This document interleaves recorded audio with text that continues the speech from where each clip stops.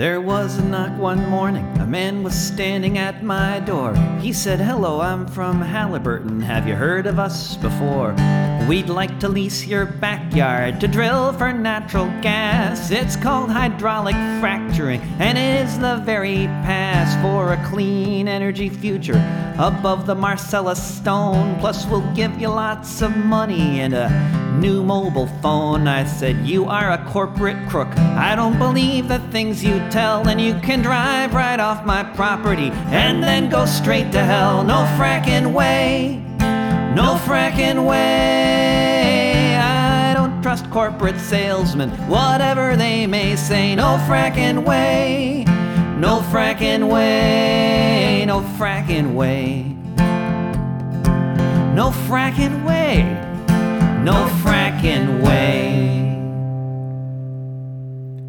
And that was David Rovick singing No Fracking Way. Well, that was an excerpt of it from the album Big Red Sessions, where you can find that track in its entirety. Welcome to Frack You Very Much, a Fracking Terrible podcast. If you want to send me a message, just go to frackyouverymuch.com. You find a link there to send a message. Find some links there to make a donation as well. You can make a one-time or recurring donation to keep this and my other podcasts free and independent. And you can find all the back episodes of Frack You Very Much at frackyouverymuch.com. This is reading number 13 from the Compendium of Scientific, Medical, and Media Findings Demonstrating Risks and Harms of Fracking, Unconventional Gas and Oil Extraction, 6th edition, June 2019. That compendium is compiled by the Concerned Health Professionals of New York and Physicians for Social Responsibility. We're at page 235 of the compendium, Threats to the Climate System. Natural gas is not a climate-friendly fuel. Methane, which escapes from all parts of the natural gas extraction and distribution system, is a powerful greenhouse gas that traps 86 times more heat than carbon dioxide over a 20-year time frame. According to the best available evidence, fuel switching that replaces coal with natural gas to generate electricity offers no clear climate benefits and likely represents a step backwards. As is now documented in many studies, fugitive methane emissions from U.S. drilling and fracking operations, storage, and ancillary infrastructure are higher than previously supposed. A significant proportion of these leaks are not preventable through engineering fixes. Indeed, some represent intentional venting during routine maintenance or during attempts to control pressure and prevent explosions during malfunctions. Venting takes place at all points along the supply chain, from well pads, pipelines, and compressor stations to liquefied natural gas export terminals. A 2018 analysis of methane emissions from the U.S. oil and gas supply chain that used a combination of measurement methodologies found leakage rates 60% higher than reported by the U.S. Environmental Protection Agency, and concluded that natural gas is just as damaging as coal for the climate over a 20-year time frame. Collectively, a range of studies disprove the claim that natural gas is a transitional bridge fuel that can lower greenhouse gas emissions while renewable energy solutions are developed. A sharp rise in global atmospheric methane concentrations began in 2007 and has accelerated since 2014. The causes for this spike are not yet fully understood and likely include both biogenic sources, livestock, agriculture, wetlands, landfills, forest fires, and fossil fuel sources. As both satellite and ground measurements reveal, U.S. methane emissions are responsible for 30 to 60% of the recent upsurge in global atmospheric methane concentrations. Most of this excess methane appears to represent fugitive emissions from U.S. oil and gas operations. Many lines of evidence point to the important role of unconventional oil and gas extraction in driving greenhouse gas emissions upward. These include the atmospheric pattern of increased methane concentrations directly over intensively fracked areas of the United States, sharp upticks in global methane and co-occurring ethane levels that correspond to the advent of the U.S. fracking boom, and documentation of large pulses of methane released from storage facilities and other super-emitting sites.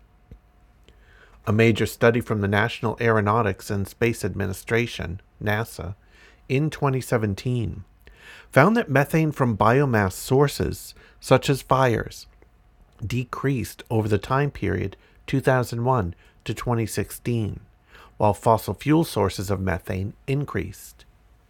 Further, the widely touted claim that the U.S. fracking boom has contributed to recent declines in carbon dioxide emissions in the United States has been invalidated by research showing that almost all of the reductions in CO2 emissions between 2007 and 2009 were the result of economic recession rather than coal to gas fuel switching.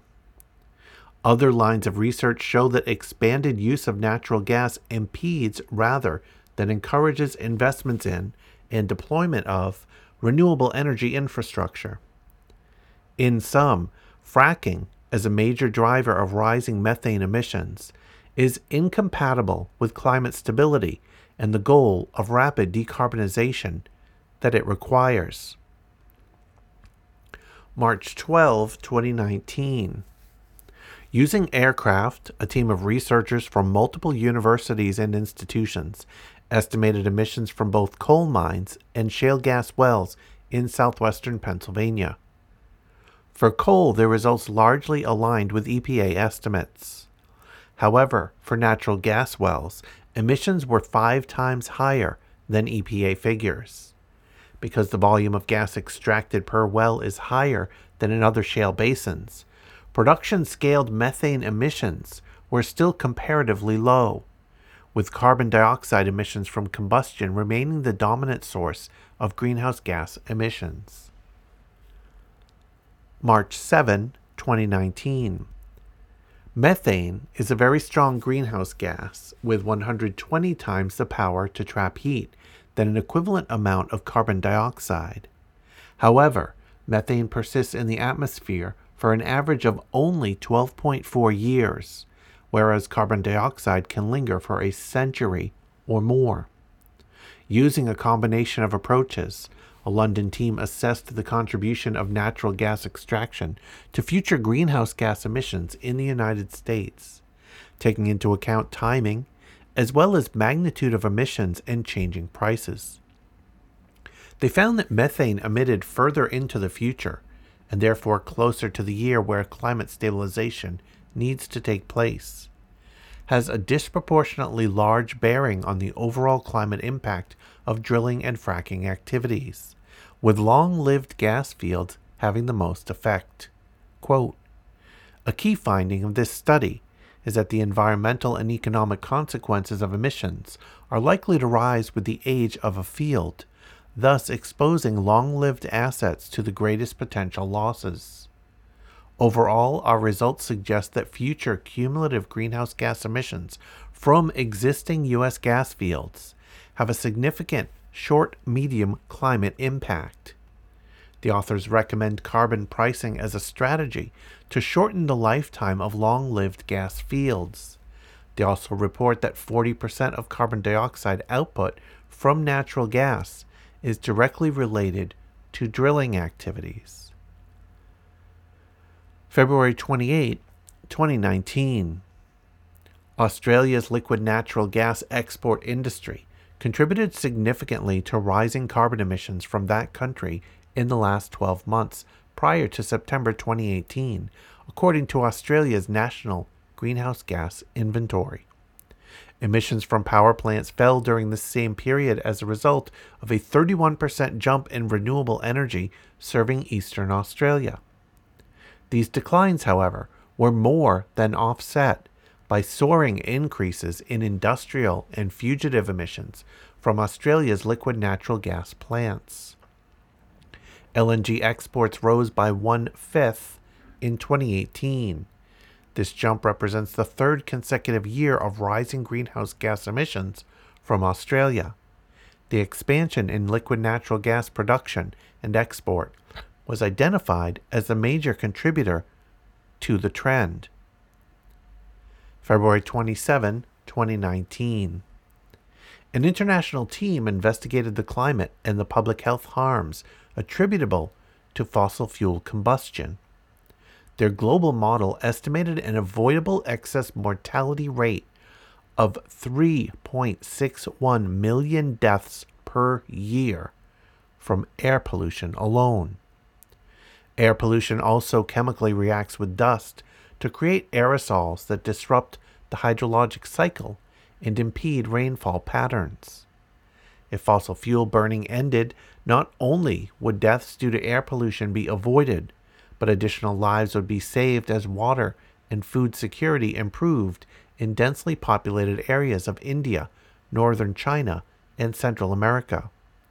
In sum, quote, a rapid phase-out of fossil fuel-related emissions and major reductions of other anthropogenic sources are needed to save millions of lives, restore aerosol-perturbed rainfall patterns, and limit global warming to 2 degrees Celsius.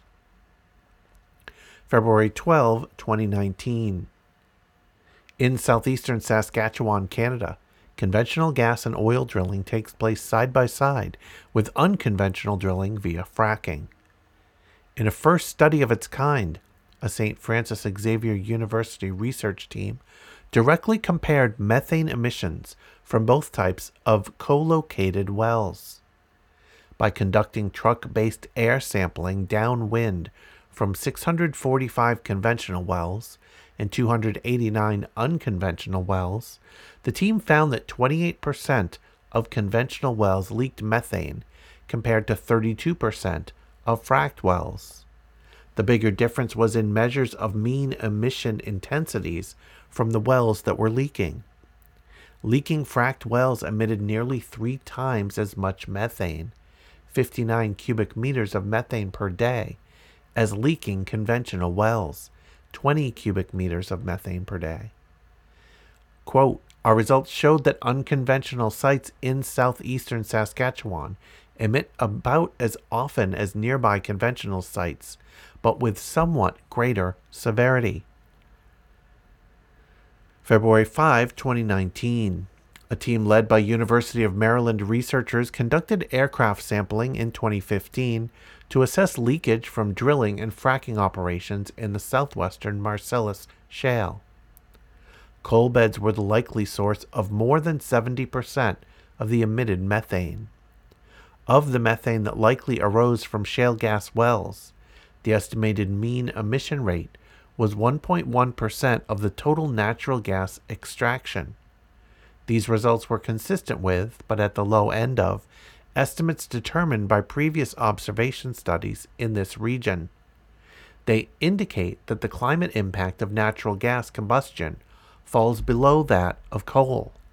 Nevertheless, the full range includes values up to 3.5%, which falls above the break-even point with coal over a 20-year time span. February 5, 2019. Sampling air from remote locations all over the world, an international team of atmospheric scientists confirmed a sharp rise in global atmospheric methane. This spike began in 2007 and has accelerated since 2014. The causes for the increase are not fully understood. The research team also documented over the same time period a shift in the carbon isotope ratio, which may signal a shift in the relative proportions of emissions from different sources. These various methane sources include, for example, gas leaks, microbes, livestock, landfills, biomass burning. Alternatively, or additionally, it may signal a decline in the oxidative capacity of the atmosphere, which breaks apart methane molecules. A change in the rate of methane destruction can also change the carbon isotope ratio. Either way, a sharp ongoing increase in global methane concentrations was not predicted by the future greenhouse gas scenarios that were incorporated into the targets of the Paris Agreement. If the current increase continues, the goals of that treaty could be out of reach. Quote, "There is now urgent need to reduce methane emissions, especially from the fossil fuel industry. Anthropogenic methane emissions are relatively very large and thus offer attractive targets for rapid reduction, which are essential if the Paris Agreement aims are to be attained." February 4, 2019. Permafrost is soil that remains frozen year-round. If it thaws, microbes turn the carbon contained in the soil into carbon dioxide and methane. Because such a vast amount of carbon is held in permafrost, warming Arctic temperatures may release a large pulse of climate destabilizing methane, and so trigger an uncontrolled positive feedback loop. A study by an international team looked at the fate of permafrost under different scenarios of greenhouse gas mitigation, including some in which no progress is made towards decreasing fossil fuel-based emissions, and others in which the targets of the Paris Agreement are met.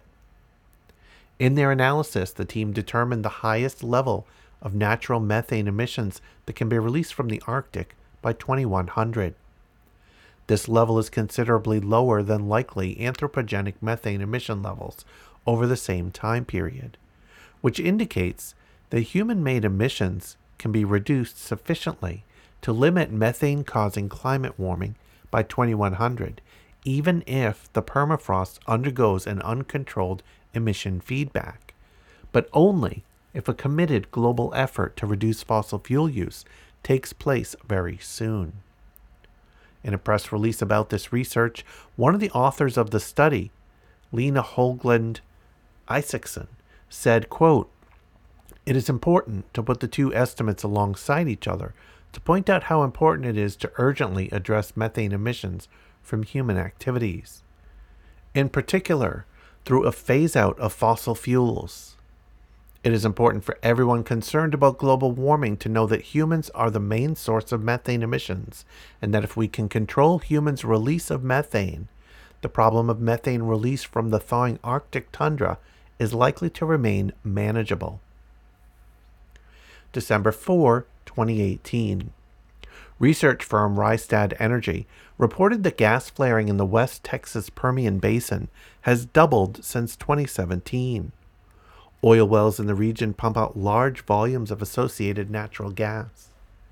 Without pipelines to bring the gas to burner tips, and in order to maintain the rapid pace of oil drilling, operators simply waste the gas, worth more than $1 million per day, by burning it off in flare stacks.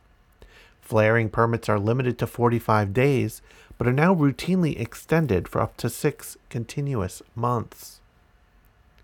November 23, 2018.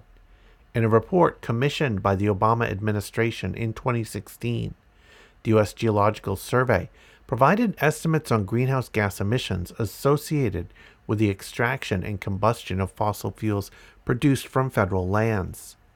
Between 2005 and 2014, fully 1/4 of all U.S. carbon emissions come from fossil fuels that were extracted from public lands. The report found that forests on federal lands can offset some of these emissions, but only by 15%.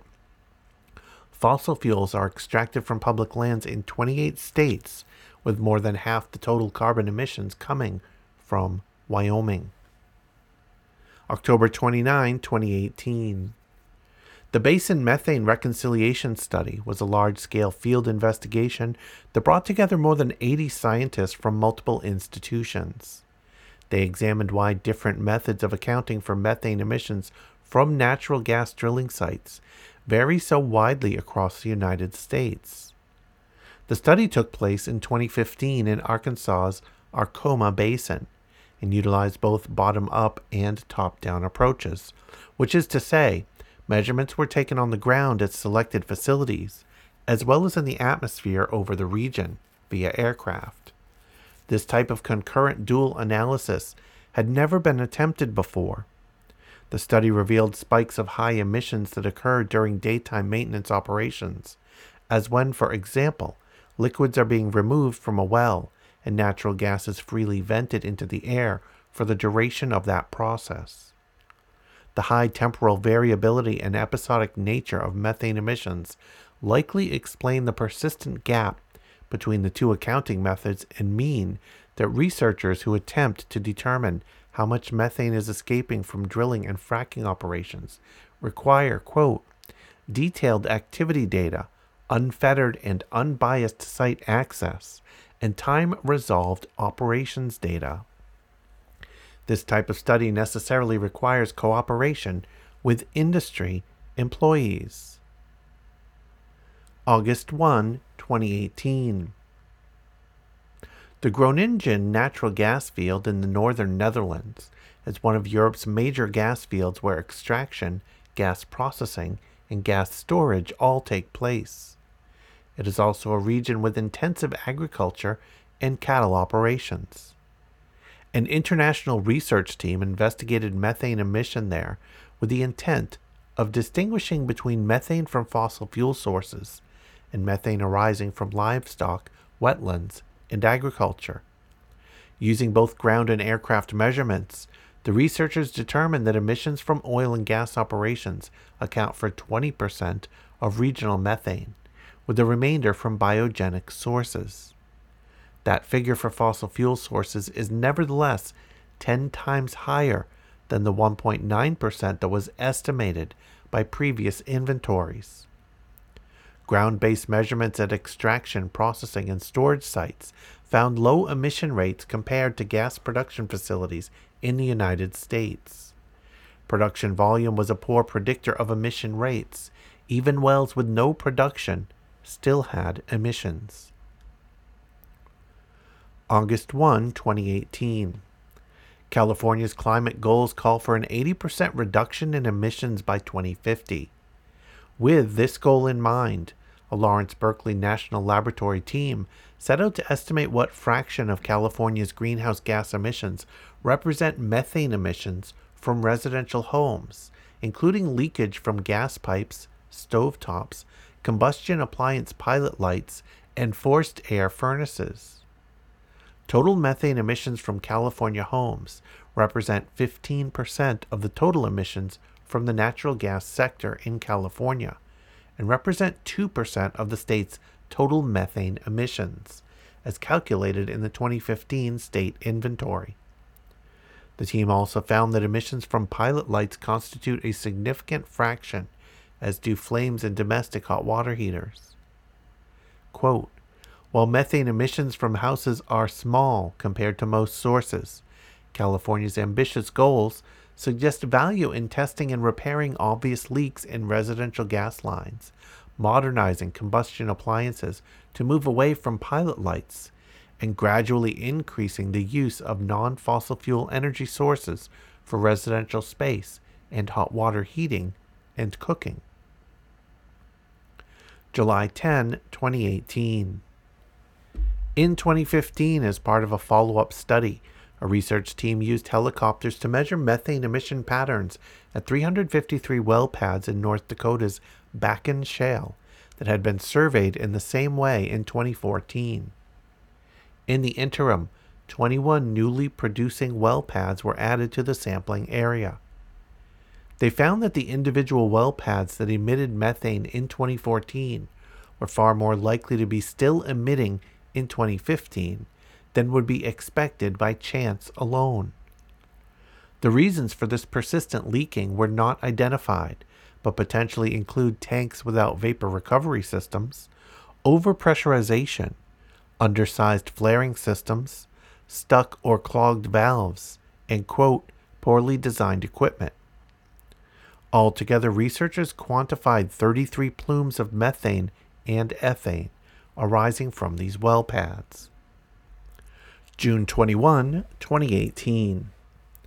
An analysis of methane leaks from U.S. oil and gas supply chain found that the natural gas is just as damaging as coal for the climate over a 20-year time frame.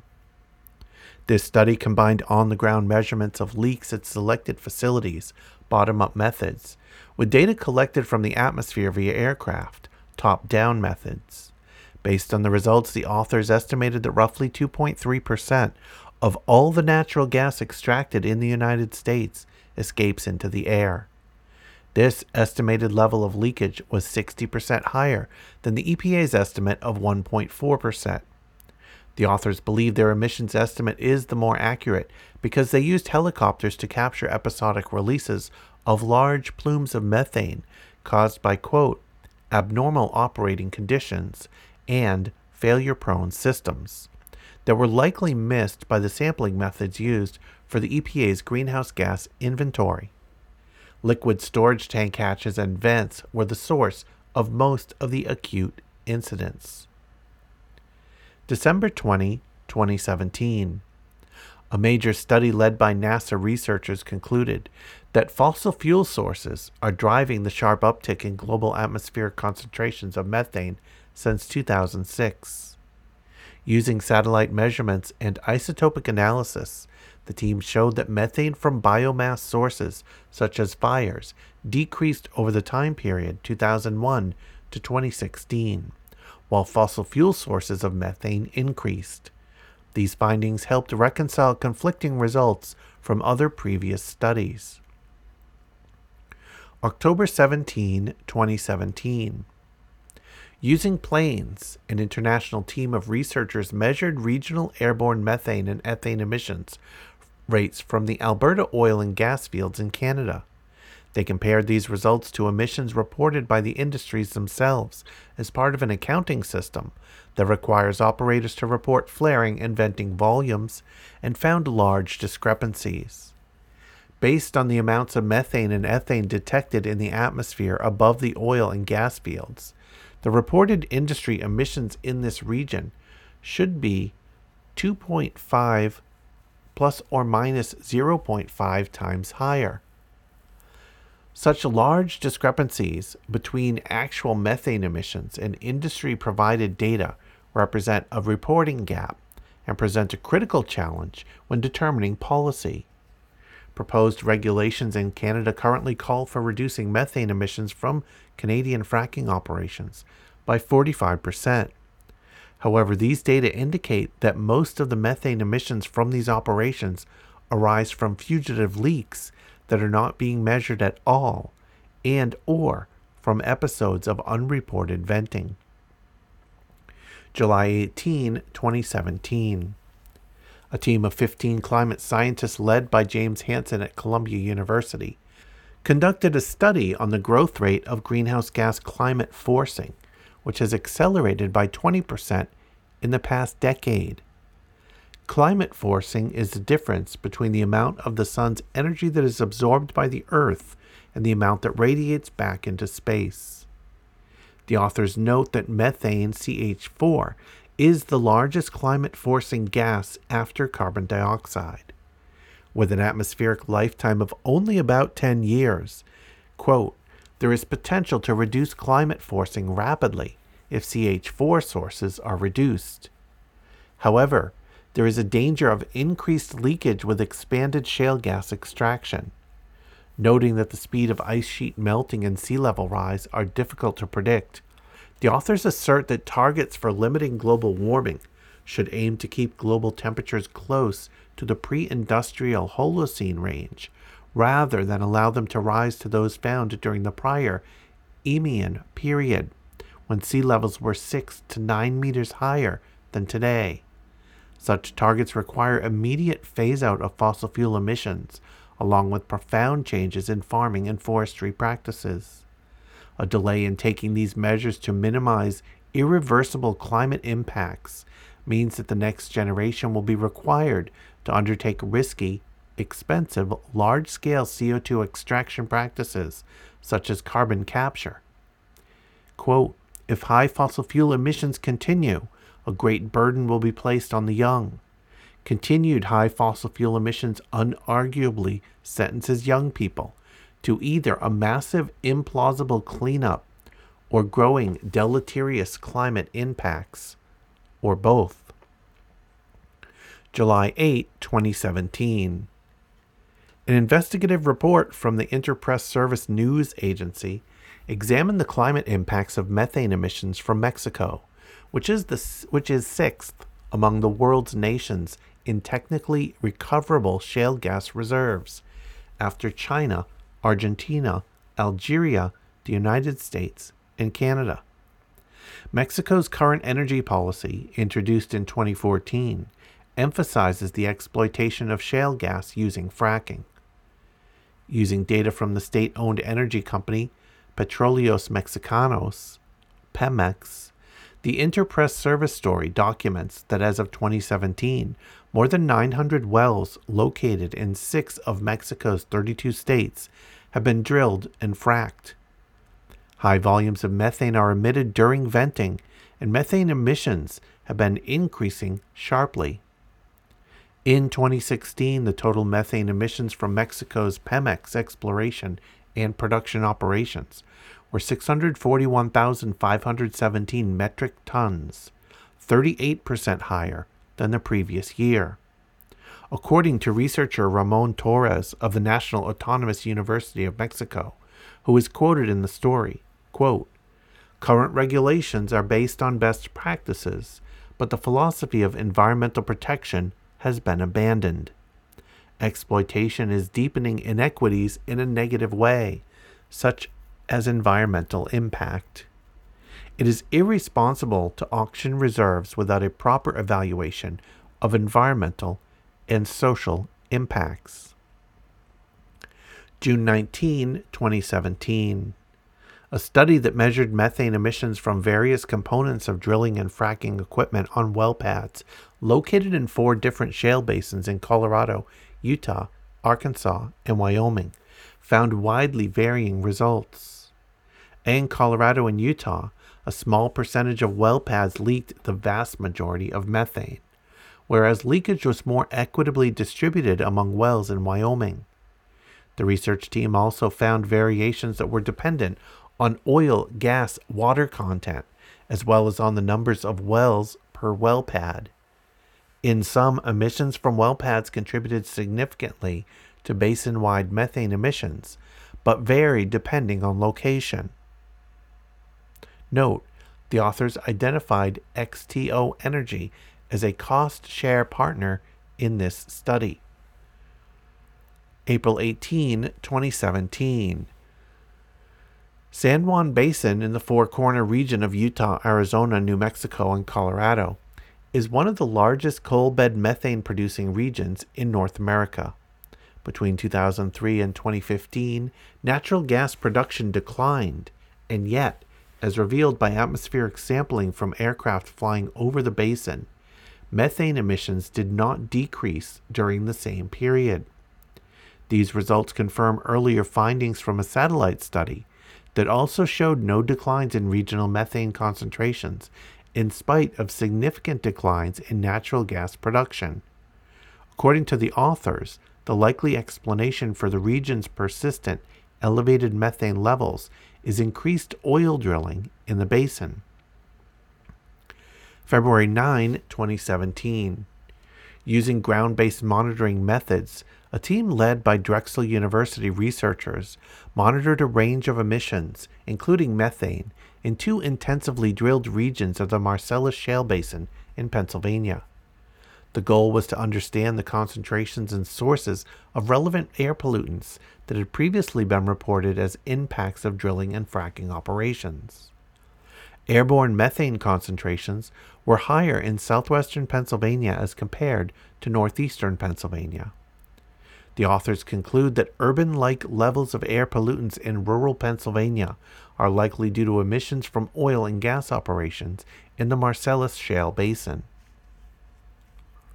January 9, 2017. A modeling study found that short-lived greenhouse gases, such as methane, can contribute to thermal expansion of the ocean over much longer timescales than their brief atmospheric lifetimes might otherwise predict. Quote, "Actions taken to reduce emissions of short-lived gases could mitigate centuries of additional future sea level rise." December 12, 2016. As part of the Interdisciplinary Global Carbon Project, consortium of scientists undertook a meta-analysis that synthesizes many hundreds of individual studies in order to better understand the global methane cycle.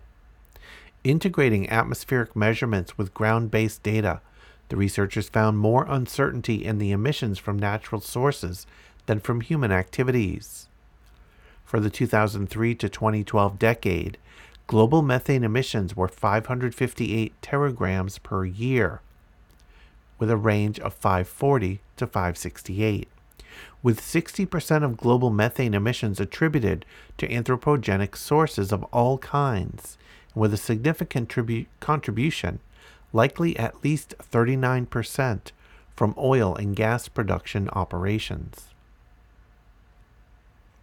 December 12, 2016. An editorial published in Environmental Research Letters by an international team of scientists urges immediate attention to quantify and reduce methane emissions. Unlike CO2, atmospheric methane concentrations are rising faster than at any time in the past 2 decades, and since 2014 are now approaching the most greenhouse gas intensive scenarios. The authors present methods of evaluating anthropogenic and biogenic sources of methane, as from agricultural practices, and project future methane emissions. November 8, 2016. The Government of Scotland released a report confirming that the pursuit of unconventional oil and gas extraction would make more difficult the nation's goal of meeting its climate targets on greenhouse gas emissions. November 1, 2016. A life cycle analysis of greenhouse gas emissions from fracking operations in the Marcellus Shale region found that upstream activities associated with the use and transport of chemicals, water, and sand mining contribute relatively lower emissions than downstream phases of the fracking process, which include gas combustion, methane leakage, venting, and flaring. October 5, 2016. A new inventory of worldwide methane emissions from various sources finds that methane emissions from the fossil fuel industry are 20 to 60% higher than previously thought. This discovery, based on isotopic fingerprinting of methane sources, has prompted researchers to call for revisions to current climate prediction models and for a renewed emphasis on reducing methane emissions as a necessary tool for combating climate change. September 26, 2016. In ratifying the Paris Climate Agreement, the United States pledged to reduce its greenhouse gas emissions 26 to 28% by 2025, as compared to 2005 levels. A research team from Lawrence Berkeley National Laboratory found that the United States is on track to miss this target, in large part because of soaring methane emissions. September 12, 2016. Using isotopic analysis and archived air samples collected from 1977 to 1998, as well as more contemporary data, a team of researchers from Oregon presented, quote, strong evidence that methane emissions from fossil fuel sectors were approximately constant in the 1980s and 1990s, but then increased significantly between 2000 and 2009. Over the same period, methane emissions from biomass burning, rice cultivation, and wetlands decreased. These results contradict the findings of earlier studies that used atmospheric ethane as a marker for methane and had concluded that fugitive fossil fuel emissions fell during much of that period. More recent studies show that ethane emissions are increasing again. July 11, 2016, a group of 130 environmental and health organizations signed a formal complaint with the Inspector General of the U.S. Environmental Protection Agency about a pivotal 2013 study that was published in the Proceedings of the National Academies of Sciences, and which was led by University of Texas chemist David T. Allen. The letter accused Allen of, quote, systemic fraud, waste, and abuse for his reliance on an inaccurate measurement device that was known to underestimate methane levels. Partially funded by the oil industry, Allen's study reported very low methane emission rates as part of a large survey of 190 drilling and fracking sites across the nation. That flawed study was influential, said complainants, in preventing EPA from recognizing the magnitude of methane leakage from drilling and fracking operations. June 17, 2016. A comparative assessment of emerging methods for measuring methane emissions from different sources recommends combining analytic methods with chemical mass balance (CMB) methods. The CMB system is currently used in the Barnett Shale oil and gas production region in Texas as an approach to tracing methane emissions back to their sources. May 25, 2016. As part of the first field study to directly measure methane emissions from the heavily drilled Bakken Shale formation in northwestern North Dakota, a team led by atmospheric chemist Jeff Peischel at NOAA flew research aircraft over the region in May 2014. The researchers derived a methane emission rate of 275,000 tons of methane per year, which is similar to the rate of methane leakage in the Front Range area of Colorado, but significantly lower than previous studies of the Bakken area that relied on satellite remote sensing data during an earlier time period, 2006 to 2011. Analyzing the chemical composition of air samples, the NOAA team determined that almost all of the methane originated with oil and gas operations rather than with natural or agricultural sources. An estimated leakage rate of 4.2 to 8.4%. Scaled to production, this emission rate is slightly lower than the estimated by EPA in its recently revised inventory. April 15, 2016. In its 21st annual greenhouse gas inventory, which includes 2014 data, the EPA increased its leakage assessment from oil and gas operations by 34%. For oil production alone, the EPA more than doubled its estimates of methane emissions. Further, in an admission that the agency had been historically underestimating methane leaks, the EPA also retroactively increased estimates of past emissions from the fossil fuel sector as expressed in prior inventories. In an accompanying news release, the agency said, quote, "Data on oil and gas show that methane emissions from the sector are higher than previously estimated. The oil and gas sector is the largest emitting sector for methane and accounts for a third of total U.S. methane emissions. Past EPA inventories had identified livestock as the number one source of U.S. methane. These annual inventories fulfill the EPA's obligations under the United Nations Framework Convention on Climate Change, signed and ratified by the United States in 1992, an attempt to identify and quantify U.S. anthropogenic sources and sinks of greenhouse gases for the time period 1990 and forward. The upward revision on both past and current inventories is a reflection of changing methodologies for measuring methane leaks. Older methods included the incorporation of bottom-up data supplied by oil and gas industry, without attention to high-emitting or super-emitting sources or possible sources of error introduced by flawed measuring equipment.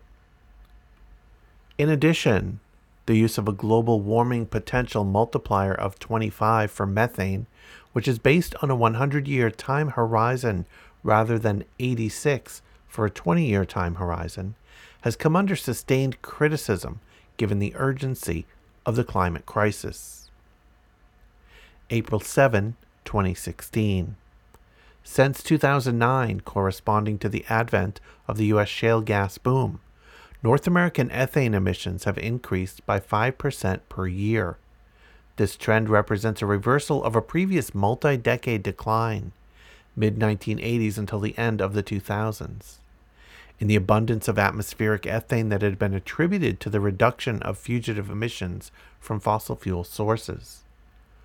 These are the findings of an international research team which analyzed remote sensing data gathered by the Network for the Detection of Atmospheric Composition Change at globally distributed ground-based sites. Ethane is a volatile organic compound, VOC, that readily reacts with nitrogen oxides in the presence of sunlight to create ground-level ozone. Also a potent greenhouse gas, ethane is co-released along with methane from drilling and fracking sites.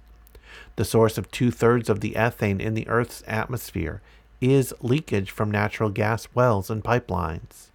Because ethane is co-emitted with methane and can serve as a marker for it, this documentation of a sharp recent uptick in the atmospheric ethane is part of a larger body of evidence suggesting that U.S. drilling and fracking operations are driving up global methane levels. April 5, 2016. A research team using infrared cameras and helicopters demonstrated that between 1 and 14% of oil and gas well pads surveyed were high emitters of hydrocarbons and VOCs, with the greatest number observed in oil-producing areas and in areas with horizontal drilling. While some emissions were intentional or part of routine maintenance operations, fugitive, unplanned releases, as from malfunctioning equipment, were also common, as were combustion emissions, as from flares and compressor engine exhaust. Tank vents and hatches were the origin of the vast majority, greater than 90%, of detected large emission sources, deeply undercutting the assumption in the EPA's oil and gas emissions estimation tool of 100% capture efficiency by tank control systems. While emissions tended to be higher during the first few months of well production, predicting which wells or other sources would become high emitters was not possible. The lead author, speaking to Inside Climate News, concluded that the work, quote, really demonstrates the importance of things like continuous detection or frequent monitoring to find these high emissions sites. March 10, 2016. Attempting to explain a methane plateau between 1999 and 2006 within otherwise almost continuously increasing levels of atmospheric methane since the dawn of the Industrial Revolution, an international team of atmospheric scientists reconstructed the global history of methane and used isotopic carbon fingerprinting to parse the sources of its emission. Thermogenic emissions were assumed to result from fossil fuel sources, while biogenic sources were assumed to rise from wetlands and agricultural operations. Based on a geographic distribution of methane revealed by remote sensing, the authors concluded that agricultural emissions, especially increases in livestock inventories and rice cultivation, were the most likely drivers observed global methane increases from 2006 to 2014. These results stand in contrast to other contemporaneous and recent studies that have supplied evidence for the role of oil and gas extraction in the recent upsurge in atmospheric methane. February 16, 2016. A Harvard-led team used both satellite retrievals and surface observations to estimate that methane emissions in the United States increased by more than 30% over the past 12 years. These findings, which contradict the 10% decline reported by the EPA, suggest that the United States could be responsible for 30 to 60% of the recent global spike in atmospheric methane. Since 2015, research on atmospheric methane has frequently relied on an inverse method to optimize emission estimates by combining bottom-up and top-down data. Yet data from different sources have not yielded consistent estimates of methane emissions and levels. Three major sources, Wecht et al. 2014, Miller et al. 2013, and Turner et al. 2015, all found maximum emissions in the south-central United States, with spatial overlaps that made separating livestock sources from oil and gas sources difficult. taking into account the time period investigated by differing studies, reveals an increasing trend in methane emissions, with an increase of 38% from 2004 to 2011, a period of greatly increasing drilling activity. This trend is confirmed by analyzing temporal trends and satellite data. While this account still differs from the EPA's inventory in 2014, showing a 3% decrease in oil and gas emissions over that same time period, the EPA's data presumed better control of measured leaks, which may not correlate with better control of overall emissions. January 29, 2016. Working in the Marcellus Shale Basin, a Carnegie Mellon research team compared methane emissions from older conventional gas wells, those that were vertically drilled, and newer unconventional gas wells, those that combined fracking with horizontal drilling. Measured by facility, the mean estimation rate for unconventional wells was 23 times higher than that of conventional wells. This difference in part was attributed to the larger size of unconventional well pads, which typically have multiple wells per pad, more ancillary equipment, and produce more gas. When corrected for production, the conventional wells leaked more. That is to say, they lost a comparably larger fraction of methane per unit of production, likely due to, quote, unresolved equipment maintenance issues. Altogether, the authors concluded these new emissions data show that recently instituted Pennsylvania Department of Environmental Protection's methane emissions inventory substantially underestimates facility-level methane emissions. 5 unconventional well sites included in the study leaked 10 to 37 times more methane than estimated in the state inventory. January 25, 2016.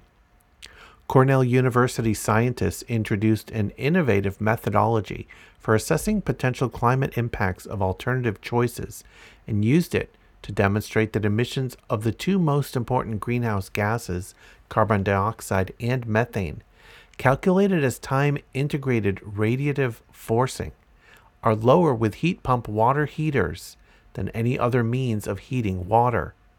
Further, their calculations showed that heat pump water heaters powered by coal-generated electricity achieve greater net climactic benefit than heaters powered by natural gas, while even greater benefits may be achieved by combining heat pump water heaters with electricity generated by renewable sources. The authors proposed and justified a methane emission rate of 3.8% for conventional shale gas, which is therefore offered as a lower bound for future, tightly controlled methane emissions from unconventional gas activities. The authors also made their web-based tool for evaluating the greenhouse gas footprint of reference and alternative technologies and its source code available to the public. December 22, 2015. To reconcile troubling divergences in published estimates of methane emissions, in which top-down estimates based on atmospheric or satellite sampling often exceed bottom-up estimates based on ground-level sampling or individual source reports, researchers used a combination of repeated mass balance measurements plus ethane fingerprinting to improve top-down estimates and incorporated a more complete and detailed count of facilities to improve bottom-up estimates. The results, as demonstrated in the Barnett Shale oil and gas producing region of Texas, revealed a convergence of estimates to within 10% for fossil fuel methane and 0.1% for total methane, with predicted methane emissions 90% larger than those estimated by the EPA's greenhouse gas inventory. Exclusion of additional problematic studies might have resulted in even greater convergence and higher estimates. The agreement between top-down and bottom-up estimates demonstrates that well-designed surveys using either approach can be useful, with spatially resolved bottom-up estimates pointing towards production sites as the source of 53% of emissions, compressor stations 31% of emissions, and processing plants 13% of emissions.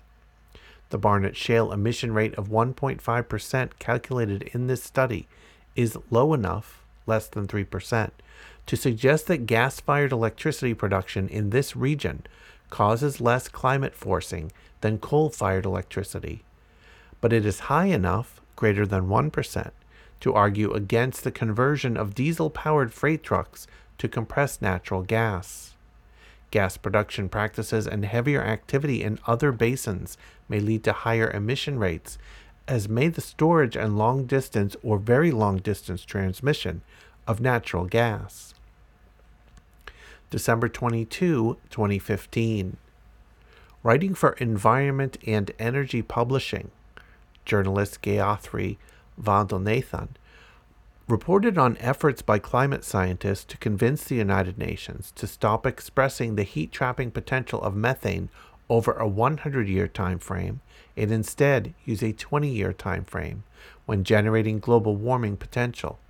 The conversion factor that allows policymakers to compare methane's ability to trap heat with that of carbon dioxide. Methane is far more potent heat-trapping gas than is carbon dioxide, but it is also shorter-lived. By convention, policymakers have used a 100-year time frame when calculating global warming potentials. However, there is no scientific reason to do so, and many scientific critics argue that choosing this timescale veils the true climate impacts of natural gas and, quote, makes the gas appear more benign than it is. November 25, 2015.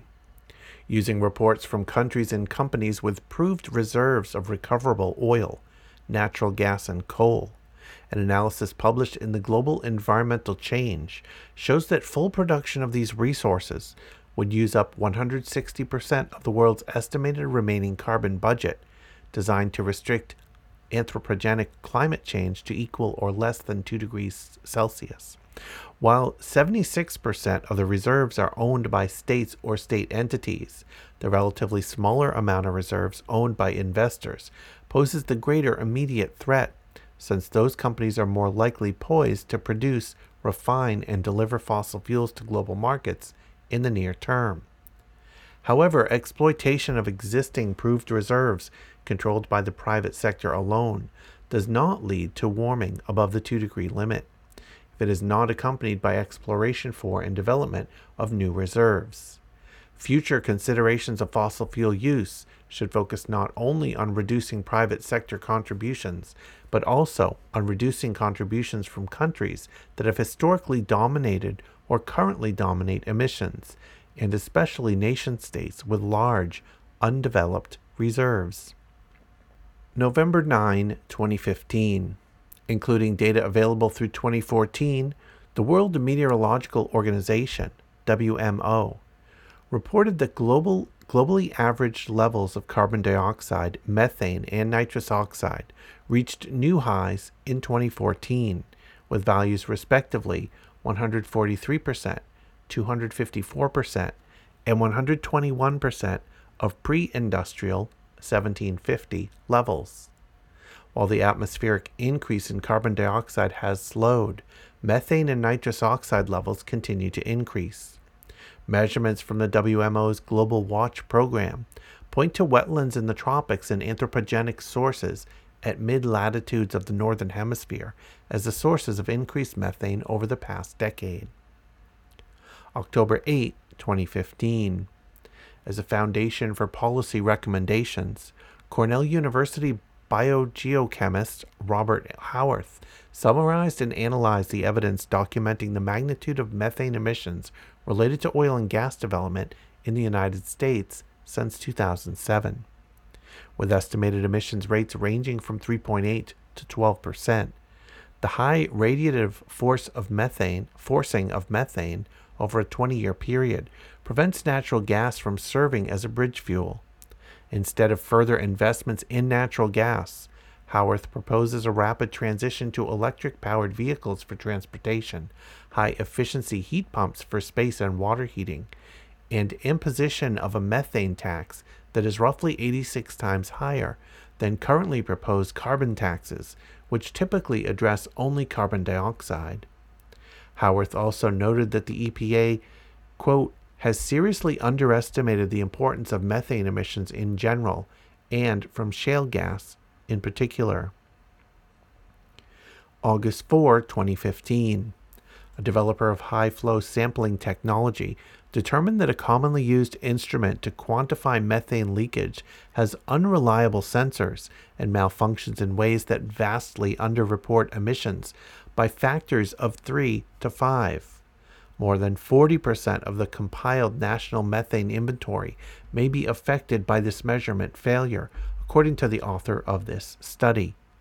The implications of this discovery for our understanding of system-wide methane leakage rates from drilling and fracking operations are not known, but they do call into question the results of at least one major study of methane emissions that relied on this device for collecting data. This is the second of two studies that finds that the primary tool approved by the EPA for measuring and reporting emissions of methane fails to function properly when used as directed by the manufacturer. July 21, 2015. An international team of researchers investigated the claim that the fracking boom, which has dramatically increased supplies of natural gas in the United States, is the main driver of the modest decline in carbon dioxide emissions since 2007. Conventional wisdom, as expressed by the Third National Climate Assessment of the U.S. Global Change Research Program, attributes the drop in emissions to a shift away from carbon dioxide-intensive coal and toward natural gas in power plants. But this team analyzed the sources of change in carbon dioxide emissions and, using a tool called input-output structural decomposition analysis, documented that the economic downturn, not fuel switching, in the power sector was the explanation for declining carbon dioxide emissions since 2007. The single biggest impact on U.S. emissions was changes in the volume of goods and services consumed. Between 2007 and 2013, driven by a huge drop in the volume of capital investment, emissions associated with capital formation decreased by almost 25%. During the same period, emissions related to household consumption decreased by 11%. July 7, 2015. A scientific opinion piece by Environmental Defense Fund researchers involved in a group of 11 studies on methane emissions in Texas Barnett Shale provided an overview and orientation to new research that either measured or estimated methane emissions from oil and gas operations. Research from both top-down estimates based on measuring atmospheric methane or related compounds at regional or larger scales, and bottom-up measurements made directly from components at ground level near study sites, demonstrated that methane emissions from oil and gas operations in the Barnett Shale region exceeded the emissions expected from the EPA's greenhouse gas inventory, which relies on industry self-reporting and excludes many compressor stations. The new research detailed the importance of addressing high-emitting landfills and natural gas facilities, quote, super emitters, and malfunctioning equipment in efforts to control ongoing methane emissions. May 28, 2015.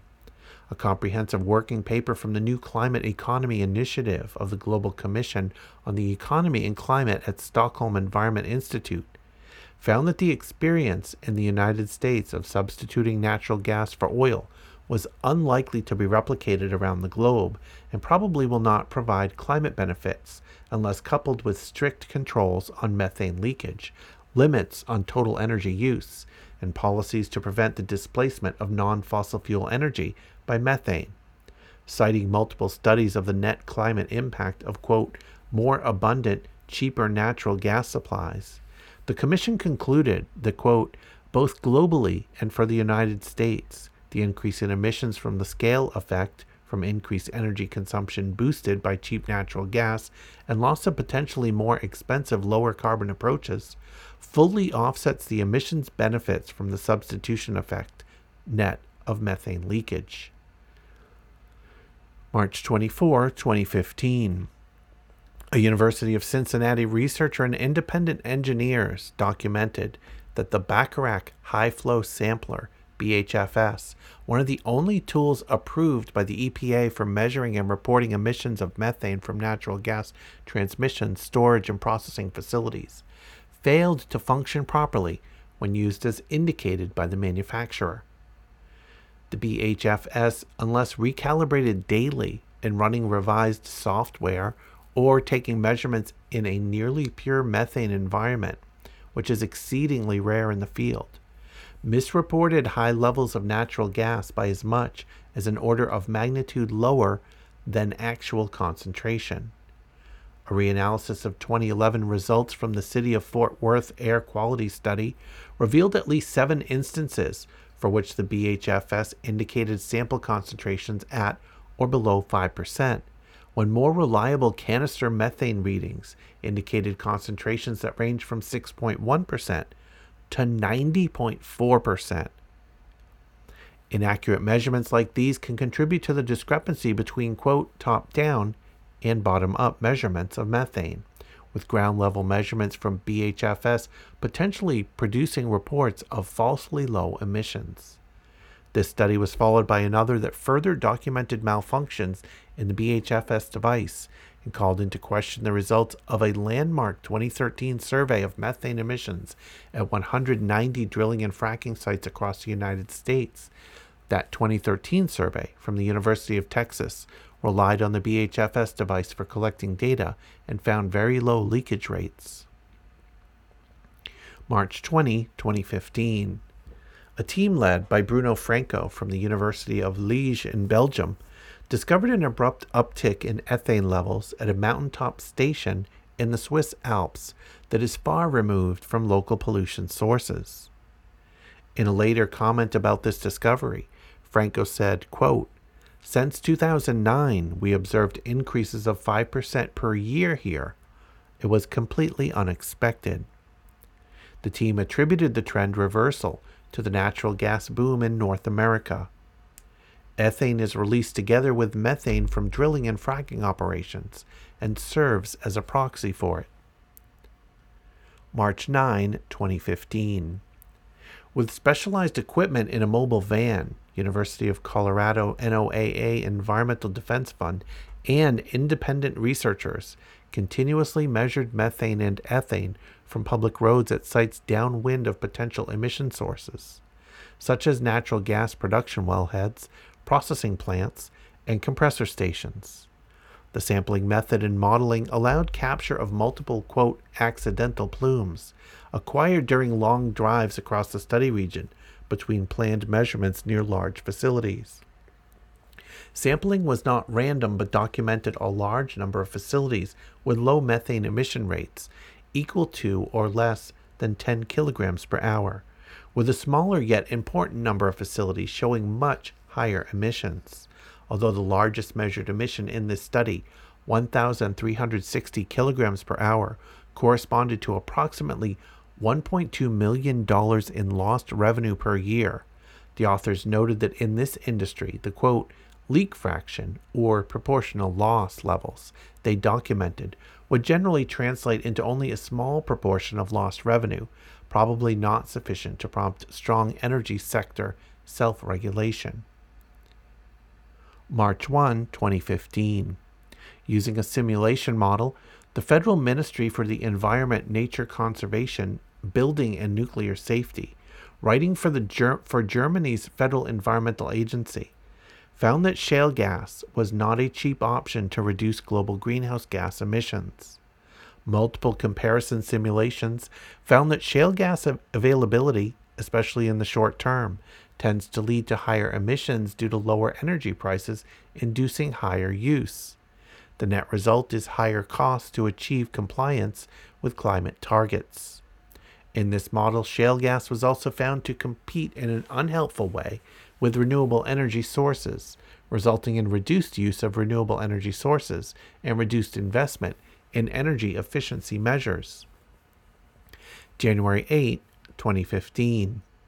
Using a single integrated modeling program that incorporates detailed estimates of the world's reserves of oil, gas, and coal, and is consistent with a wide variety of prior modeling approaches, University College London researchers demonstrated that around the world, quote, a third of oil reserves, half of gas reserves, and over 80% of current coal reserves should remain unused from 2010 to 2050, in order to meet a target of less than or equal to a 2 degrees Celsius rise in global temperature.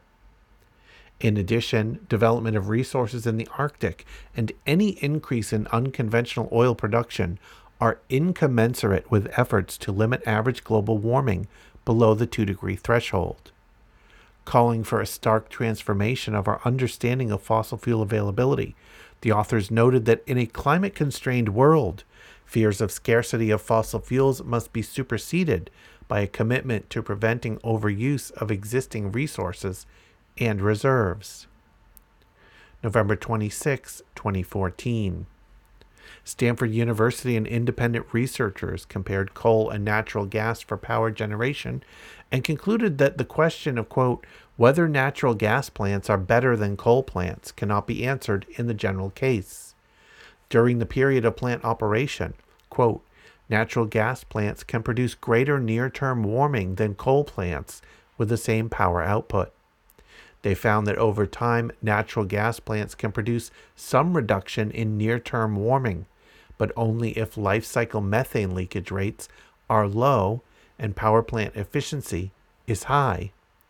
Relative to coal, there is a potential that, quote, deployment of natural gas power plants could both produce excess near-term warming if methane leakage rates are high, and produce excess long-term warming if the deployment of natural gas plants today delays a transition to near-zero emission technologies. October 23, 2014. Adding to the debate about natural gas and climate change, a multi-center international research team used a sophisticated integrated approach to the global energy economy climate systems question and found no climate benefit to natural gas over other fossil fuels. As summarized by the editor of Nature, quote, the development of hydraulic fracturing technologies has led to rapid growth in the use of natural gas as an energy source. Some evidence has suggested that this growing adoption of natural gas might lead a reduced greenhouse gas burden and consequent mitigation of climate change. This collaboration between 5 energy climate modeling teams shows that instead, under a scenario of abundant natural gas availability, increased consumption will have little or no impact on climate change.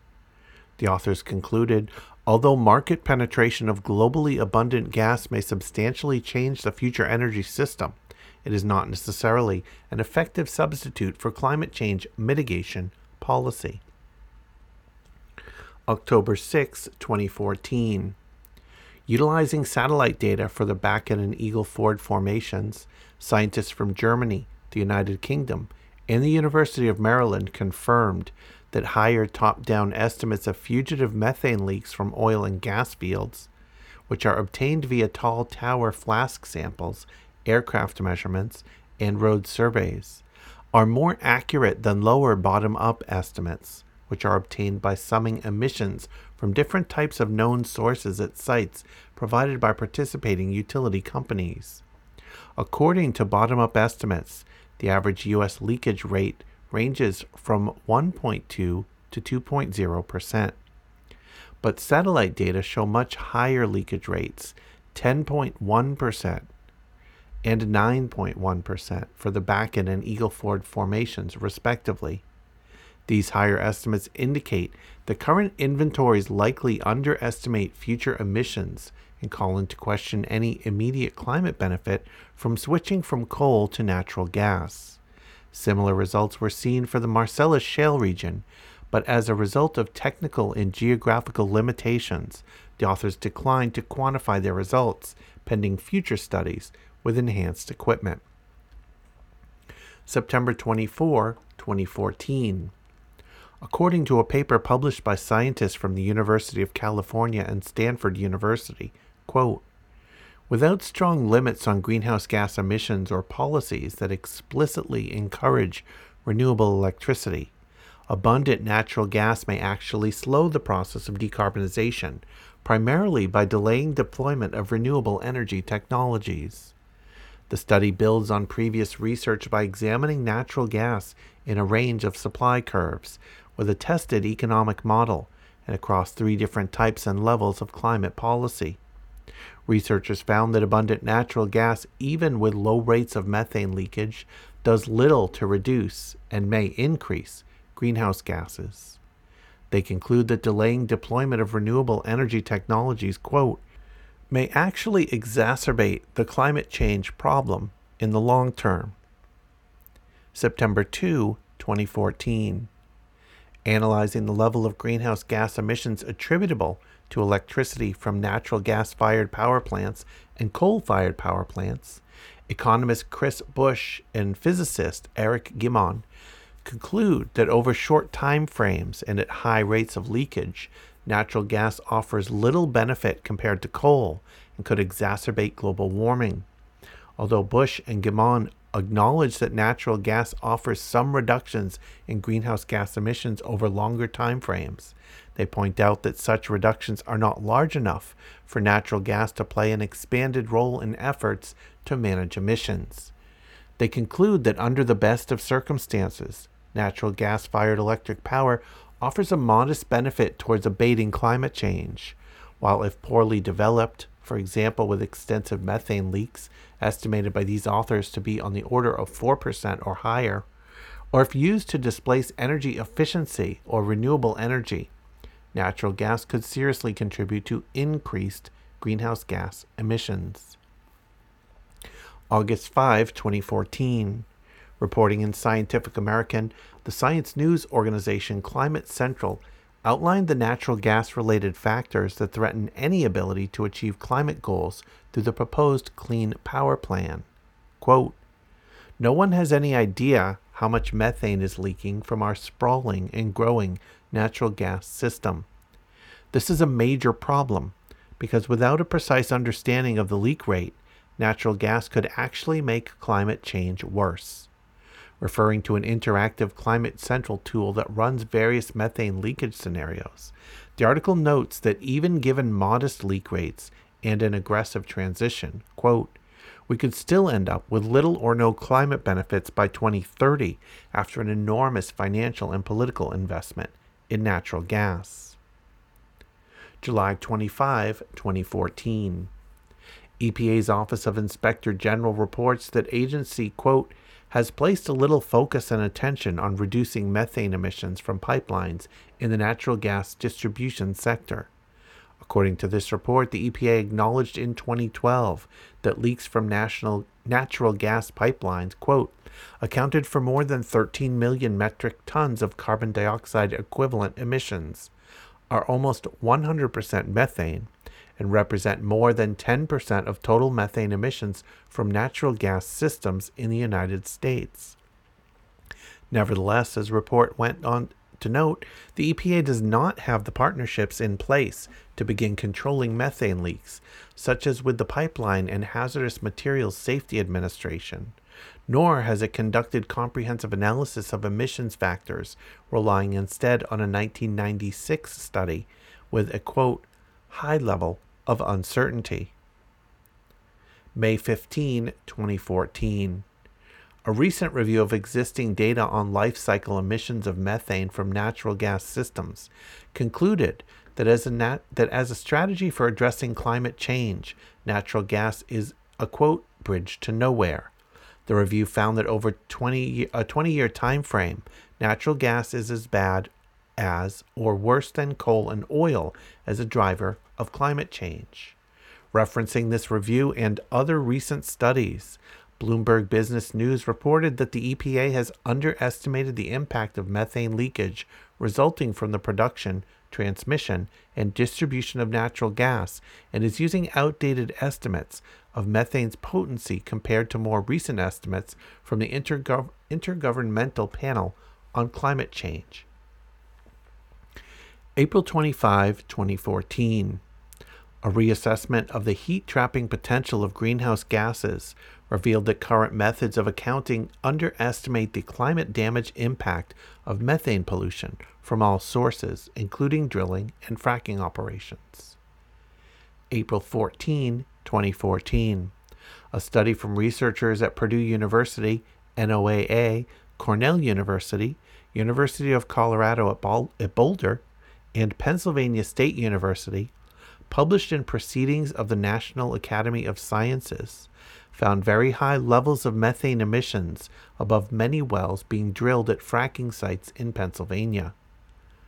Levels were 100 to 1,000 times above the estimates of federal regulators who have always assumed very low methane emissions as wells are drilled. February 26, 2014. The United Nations top environmental official, Achim Steiner, argued that the shale gas rush is, quote, a liability in efforts to slow climate change, and that a switch from coal to natural gas is delaying critical energy transition to renewables. February 13, 2014. A major study in Science by Stanford University, Massachusetts Institute of Technology, and the U.S. Department of Energy found that methane leaks negate any climate benefits of natural gas as a fuel for vehicles, and that the EPA is significantly underestimating methane in the atmosphere. Lead author Adam R. Brandt told the New York Times, quote, switching from diesel to natural gas, that's not a good policy from a climate perspective. This study also concluded that the national methane leakage rate is likely between 3.6 and 7.2% of production.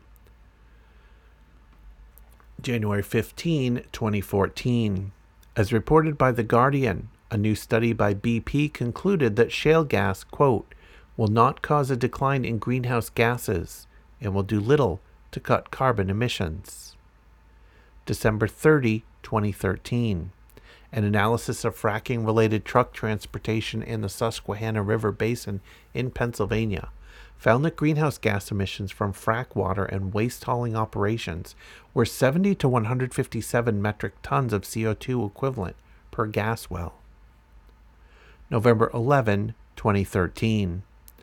In a letter to California Governor Jerry Brown, 20 of the nation's top climate scientists warned that pro-fracking policies will worsen climate disruption and harm California's efforts to be a leader in reducing greenhouse gas emissions.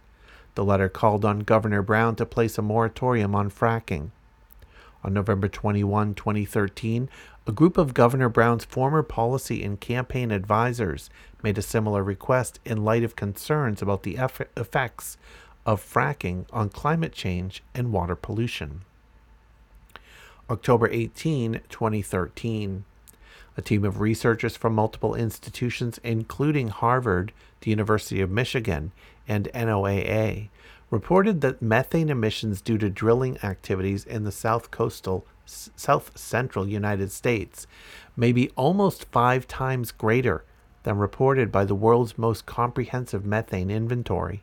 Quote, these results cast doubt on the U.S. EPA's recent decision to downscale its estimate of national natural gas emissions by 25 to 30%, the authors wrote. As the New York Times reported, the analysis also said that methane discharges in Texas and Oklahoma, where oil and gas production was concentrated at the time, were 2.7 times greater than conventional estimates. Emissions from oil and gas activity alone could be 5 times greater than the prevailing estimate. October 18, 2013. A major study spearheaded by Stanford University's Energy Modeling Forum concluded that fracking and the shale gas revolution will have no long-term climate benefit. The study brought together a working group of about 50 experts and advisors from companies, government agencies, and universities, and modeling teams from 14 organizations. The study also found that build-out of infrastructure for fracking and natural gas will discourage efforts to conserve energy and boost efficiency. The study did not examine methane leaks in order to weigh in on the short-term climate impacts of natural gas. October 11, 2013. As reported in The Guardian, key climate scientists argued that the growth of fracking in the United States is hurting the United States' credibility on climate change. October 2, 2013. Updated measurements from the IPCC determined that methane is even worse for the climate than previously thought. The IPCC determined that methane is 34 times more potent as a greenhouse gas in the atmosphere than CO2 over a 100-year time frame, and 86 times more potent over a 20-year time frame. September 27, 2013. The IPCC formally embraced an upper limit on greenhouse gases for the first time, warning that the world will exceed those levels and face irreversible climatic changes in a matter of decades unless steps are taken soon to reduce emissions. The IPCC reported that humanity faces, quote, a carbon budget, a limit on the amount of greenhouse gases that can be produced by industrial activity before irreversible damaging consequences, of burning about 1 trillion metric tons of carbon. The world is on track to hit that by around 2040 at the current rate of energy consumption. August 12, 2013. A new scientist review on the science on fracking and global warming concluded that fracking could accelerate climate change rather than slow it. May 28, 2013. A research team led by Jeff Peschel, an associate scientist at NOAA and the Cooperative Institute for Research and Environmental Sciences, estimated that methane leakage from Los Angeles area oil and gas operations was about 17%. May 2013. A group of scientists and journalists studying climate change, led by energy systems analyst Eric Larson of Princeton University and the news organization Climate Central, reported that often purported 50% climate advantage of natural gas over coal is unlikely to be achieved over the next 3 to 4 decades, given methane leaks and other factors. The 50% claim is based on the fact that natural gas produces half as much carbon dioxide when burned than coal, but it ignores the significant greenhouse gas impacts of methane leakage that occurs throughout the life cycle of natural gas production, transmission, and distribution. January 2, 2013. A NOAA study found methane emissions from oil and gas fields in Utah to be as high as 9% of production. These levels are considered extremely damaging to the climate. November 2012. A review by the United Nations Environment Program found that emissions from fracking, as well as other unconventional natural gas extraction methods, could increase global warming in the short term and be comparable to coal over a 100-year time frame. November 2012. The International Energy Agency, IEA, found that a large natural gas boom, even with improvements in place to reduce leakage, would eventually lead to greenhouse gas concentrations of 650 parts per million and global temperature rise of 3.5 degrees Celsius, far exceeding the 2 degrees Celsius limit, which is critical to avoid the most severe effects of climate change. May 29, 2012. The Guardian summarized a special report on natural gas by the IEA. A golden age of gas, spurred by a tripling of shale gas from fracking and other sources of unconventional gas by 2035, will stop renewable energy in its tracks if governments do not take action. February 2012. A study published in Environmental Research Letters found that the carbon dioxide emitted from the burning of natural gas, even neglecting the impacts of methane leakage, contributes significantly to greenhouse gas emissions that are driving climate change. February 7, 2012. A NOAA study of Colorado gas fields measured methane emissions of about 4%, a significant percentage that could be very damaging to the climate. December 29, 2011. As reported by the New York Times, levels of methane in the atmosphere have been steadily rising since 2007, coinciding with the onset of fracking boom and posing serious threat to the Earth's climate. October 2011. A study from the National Center for Atmospheric Research concluded that substituting the use of natural gas for coal will increase rather than decrease the rate of global warming for many decades. July 6, 2011. According to the U.S. Energy Information Administration and other research, significant amounts of methane are leaking from aging gas pipelines and infrastructure. April 2011. A comprehensive analysis of the greenhouse gas footprint of natural gas from shale formations found that between 3.6% to 7.9% of the methane from natural gas production wells escapes into the atmosphere, rather than being combusted, thereby undermining any climate benefits of gas over coal as a source of energy. And that'll bring us up to page 263 and the topic threats from fracking infrastructure, which we will do in the 14th reading from the compendium. Once again, this is the Compendium of Scientific, Medical, and Media Findings demonstrating risks and harms of fracking, unconventional gas and oil extraction, 6th edition, June 2019. By the Concerned Health Professionals of New York and Physicians for Social Responsibility. And this is the podcast Frack You Very Much. Once again, you can check out all the back episodes at frackyouverymuch.com. You can also listen to Frack You Very Much and my other podcasts playing 24/7 at movingtrainradio.com. From his album 18 Cows, this is Tom Nielsen with the song 1200 Leaks. Thanks for listening. There's something leaking in Springfield, leaking in Western Mass. Something leaking in Springfield, leaking natural gas. 1200 leaks are leaking, and you breathe it in the air. 42 miles of pipeline lying in disrepair.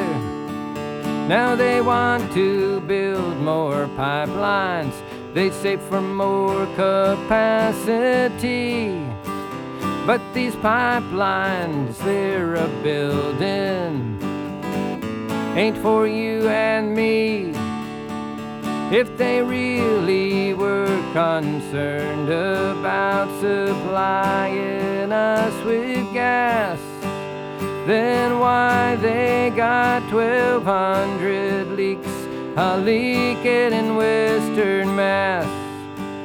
It's a matter of public safety with methane flammability. Protect our health and ecosystem from a calamity. How long did Columbia Gas know those lines were leaking there? They say 20 years to fix them while they keep leaking everywhere. There's 6,000 leaks leaking in Washington, D.C. 4 1/4 leaks a mile in Manhattan, NYC. Escaping into sewer lines and ventilator shafts, stairwells and subway systems, waiting for the blast.